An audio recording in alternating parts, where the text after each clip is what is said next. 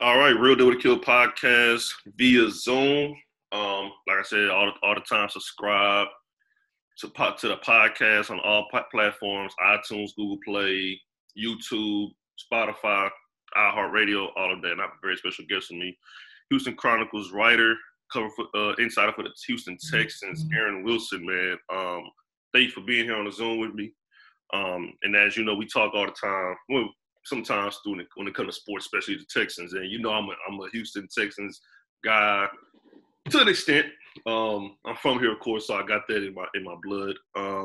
But I think we both want to talk about the Bill O'Brien firing and things moving forward. And I'm not going to say why it happened because we already know why it happened, but it's about time. Like I'm probably a bunch of, like me and a bunch of other Houstonians is like about damn time. And the first thing is first, what was the reaction from the players when O'Brien got fired? Was this a relief for them? Was this something that came out of left field, or was it something they knew that was going to happen? They were expecting it to happen. It was just a matter of when, Akil. And it is a breath of fresh air. It's a relief for the guys because it wasn't fun over there anymore. And when you're being yelled at, when you are castigated for mistakes, when you're not being taught properly, when you don't feel like you have a good work environment and that the plays aren't creative and you're seeing arguments and you feel like it's dysfunctional, it's hard to enjoy coming to work other than, you're around your friends and you're paid obviously a lot of money. But that doesn't, I know a lot of people say, well, just, be tough, you should be able to take that. And they do. They literally, would take, the yelling, and occasionally guys would come back at him, including J.J. Watt. J.J. Watt was being yelled at by Bill O'Brien, and Bill O'Brien ordered the defense off of the field before the Pittsburgh game and was saying, that they can't play and called them out. And so J.J. went back at him and says, no, we're going to stay out here until we get it right. And Anthony Weaver joined in, and there were other things, too, where players would call him out for his coaching. And that included Randall Cobb. That included other guys that are respected. So it wasn't like these are, guys that are malcontents. I'm talking about some of your team leaders, some of your best people and players have a problem with him. When that kind of information gets to the owner, to Cal McNair, and he sees the results on the field, and he had considered firing him after the Steelers game when they were completely uncompetitive in the second half. Mm-hmm. I feel like he did lose the locker room. And a lot of players feel that way, that he lost the locker room. And that, one of those things, once you do that, it's hard to continue. But he wasn't successful enough. And as one executive from another team put it to me, Bill O'Brien, the general manager, that's the gift that keeps on giving, because they will live with his mistakes for years to come. So he's left this place. I know a lot of people think, oh, they're very talented, they have a good roster. Not really. You have Deshaun Watson. You don't have a lot around him. And that's the problem. You don't have a lot of resources. You don't have draft capital. You don't have a lot of cap space. Now that you've signed Deshaun to this big contract, what's around him? Is this going to be the Deshaun show? So, yeah, there's a lot of problems. But, yeah, to answer your original question, no. I mean, it's not surprising. This is a guy that kind of was a scorched earth type of mentality. And when you're fighting with everyone and alienating people and cursing people out, and when he fires people, there were lots of, can you curse on this show? Oh, yeah, curse. Go ahead. So, fuck you and get the fuck out of the building, that type of thing. So when it's like that, you're right, he wasn't treated that way. But when you don't treat people, kindly, you make some enemies. Well, he did it to himself. If you want to ask who he lost the power struggle with at the end, he lost it with himself. And the lack of checks and balances of giving someone absolute power. You know what I would describe the Texans under him was? It was a dictatorship. Wow. Like a third world country dictatorship. Wow. And it's not surprising me because I remember I was telling my friends and people around me before the season started, I said, man, I think he's going to get fired this year. That was just my guess that he was going to get fired, because I think you could probably say this more than I can. I thought it was going to be if they would have lost to Buffalo in that playoff game when it was down at halftime. If they would have lost that game, I think he would have got fired right after that because that would have been another playoff game. He would have got shut out again. Am I right or am I wrong on that? Yeah, that would have been it. I think them winning that game with Deshaun's heroics saved him. Right. And that was a situation, that really could have compounded it. And they could have possibly gotten some good people. And maybe this season could have been salvaged.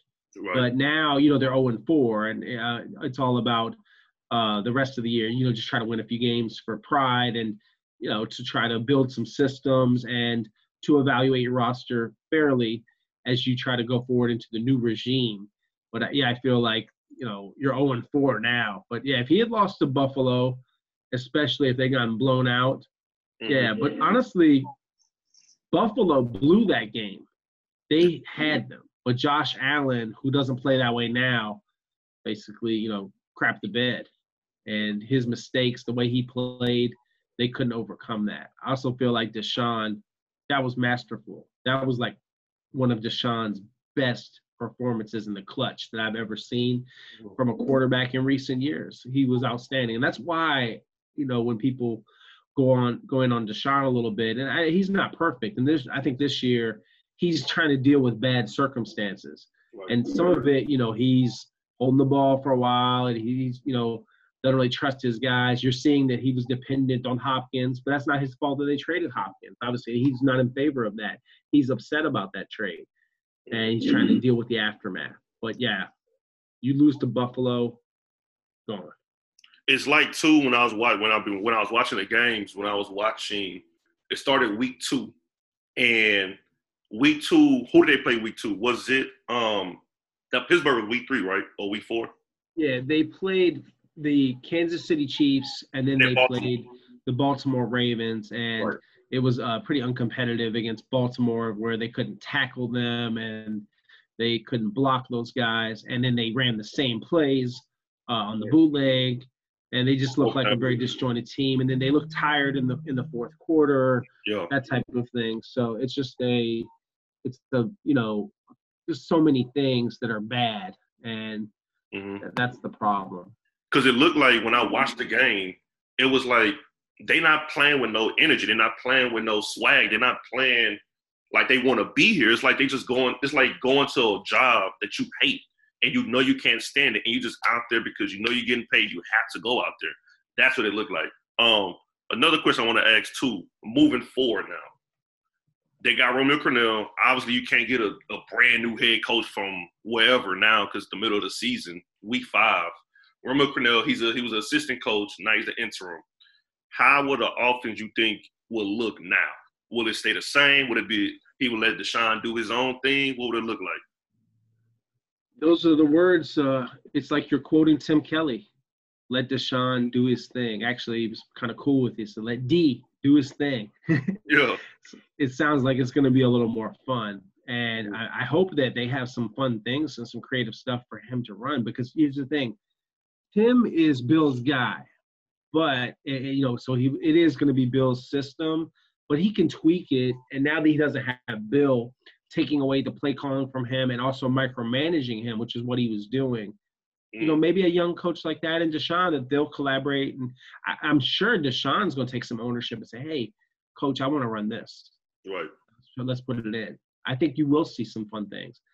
They don't give me the playbook or anything, but my understanding is behind the scenes, Deshaun and Tim are just going to put their heads together and come up with stuff. So if it's bad going forward, you can't just put it all on OB and what the system's bad, because they have freedom. They can do anything pretty much that they want. Romeo will have input, but he said, hey, I'm not an offensive coach. He said that this morning on a Zoom with us. And so it's Tim's show to run. And that's what I wrote in Friday's edition of the Chronicle, that he no longer has that large shadow or gruff mentor next to him. So when you don't have someone that you're, have that where you owe him everything, you respect him, you maybe have a healthy fear of him, and he yells at you, and he's kind of like your big brother or your uncle or your dad. You don't have that type of personality next to you. maybe Tim Kelly could do something. I mean, obviously, Bill saw something in him to keep promoting him from grad assistant to quality control, to assistant offensive line coach to tight ends to offensive coordinator to giving him the play calling. Well, he's been grooming him for years. So, I mean, I think, and everybody says, like, Tim is a pretty smart guy. Let's see. So give him a chance. And I wouldn't judge him off of, well, what's this one game like against Jacksonville? It might still look bad. Right. But I do think the results, maybe they will be different. You know, I think the hard part for them, you know, not to get too matchup-y about a 0-4 against a 1-3, how are they going to block K'Lavon Chaisson and Josh Allen? What are they going to do? They better have a max protect, or they better have some quick game going, or Deshaun, you know, he could be on the ground with those guys because they are just as fast as him, if not faster, those two rush guys. Mm-hmm. That's a nice tandem. And that's one of the weaknesses of this line, pass protection. Last question is a two-part question. Obviously, to me, my personal belief is that this is the most important offseason in Texans history because now for the first time, you have a franchise quarterback and just the first time that he's going through a coaching change because we had David Carr, but he was out the building fast. We had all these free agent quarterbacks, but now we have a franchise guy. How big of a role will he play in recruiting a new head coach? And who do you think should be the head coach? Not who will be, but who you think should be the head coach? I like Eric Bieniemy, the Chiefs guy. I think that should be the number one candidate, but I like other ones too. I'm interested in Brian Daboll, who has done a good job with Josh Allen. I like the way that he's coached him. I like some of their schemes. I like Greg Roman from the Ravens. I don't think Dabo Swinney is realistic, but I'm sure the conversation will be had. He has no buyout, but he also makes a lot of money. They can, of course, afford to pay him. He makes $9.3 million a year now. So why can't he make 12 with the Texans? There's no salary cap on coaching salaries. That's just a matter of what the owner chooses to pay. But, you know, he is a leader, rah-rah type. I'm not entirely sure that translates here. And recruiting and things that he does with younger people, I don't know how much that works in the NFL. I'm sure Deshaun would love it, but I think that he needs to be where he is. He's a college coach, in my opinion. But, yeah, there are other guys. For general manager, they could go with a young up-and-comer like Ryan Poles from Kansas City, Marvin Allen from the Dolphins. Thomas Dimitroff could be fired by Atlanta. He would be worth talking to. I believe that Nick Caserio, that's not dead. That could still happen. It's hard for them to go the New England route, though, because Bill, in some ways, poisons that well to just go New England again. Right, so to me, I think they'll be looking in a different direction, and maybe that's toward Kansas City, the Super Bowl champions. Right. I would look at them very hard. But I also think that you have to be open-minded and think about other individuals. You need to look around the league, you know, so that like Greg Roman in Baltimore.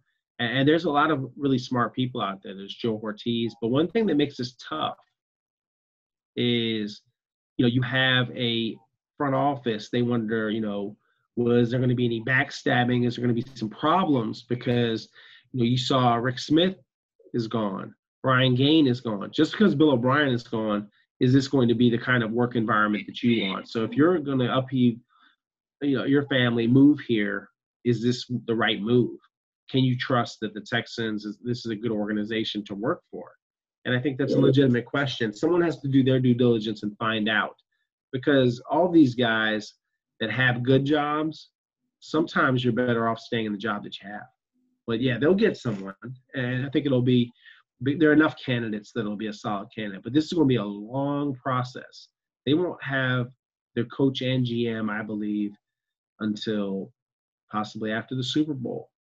It's going to be another, 4 months before they really are done with this.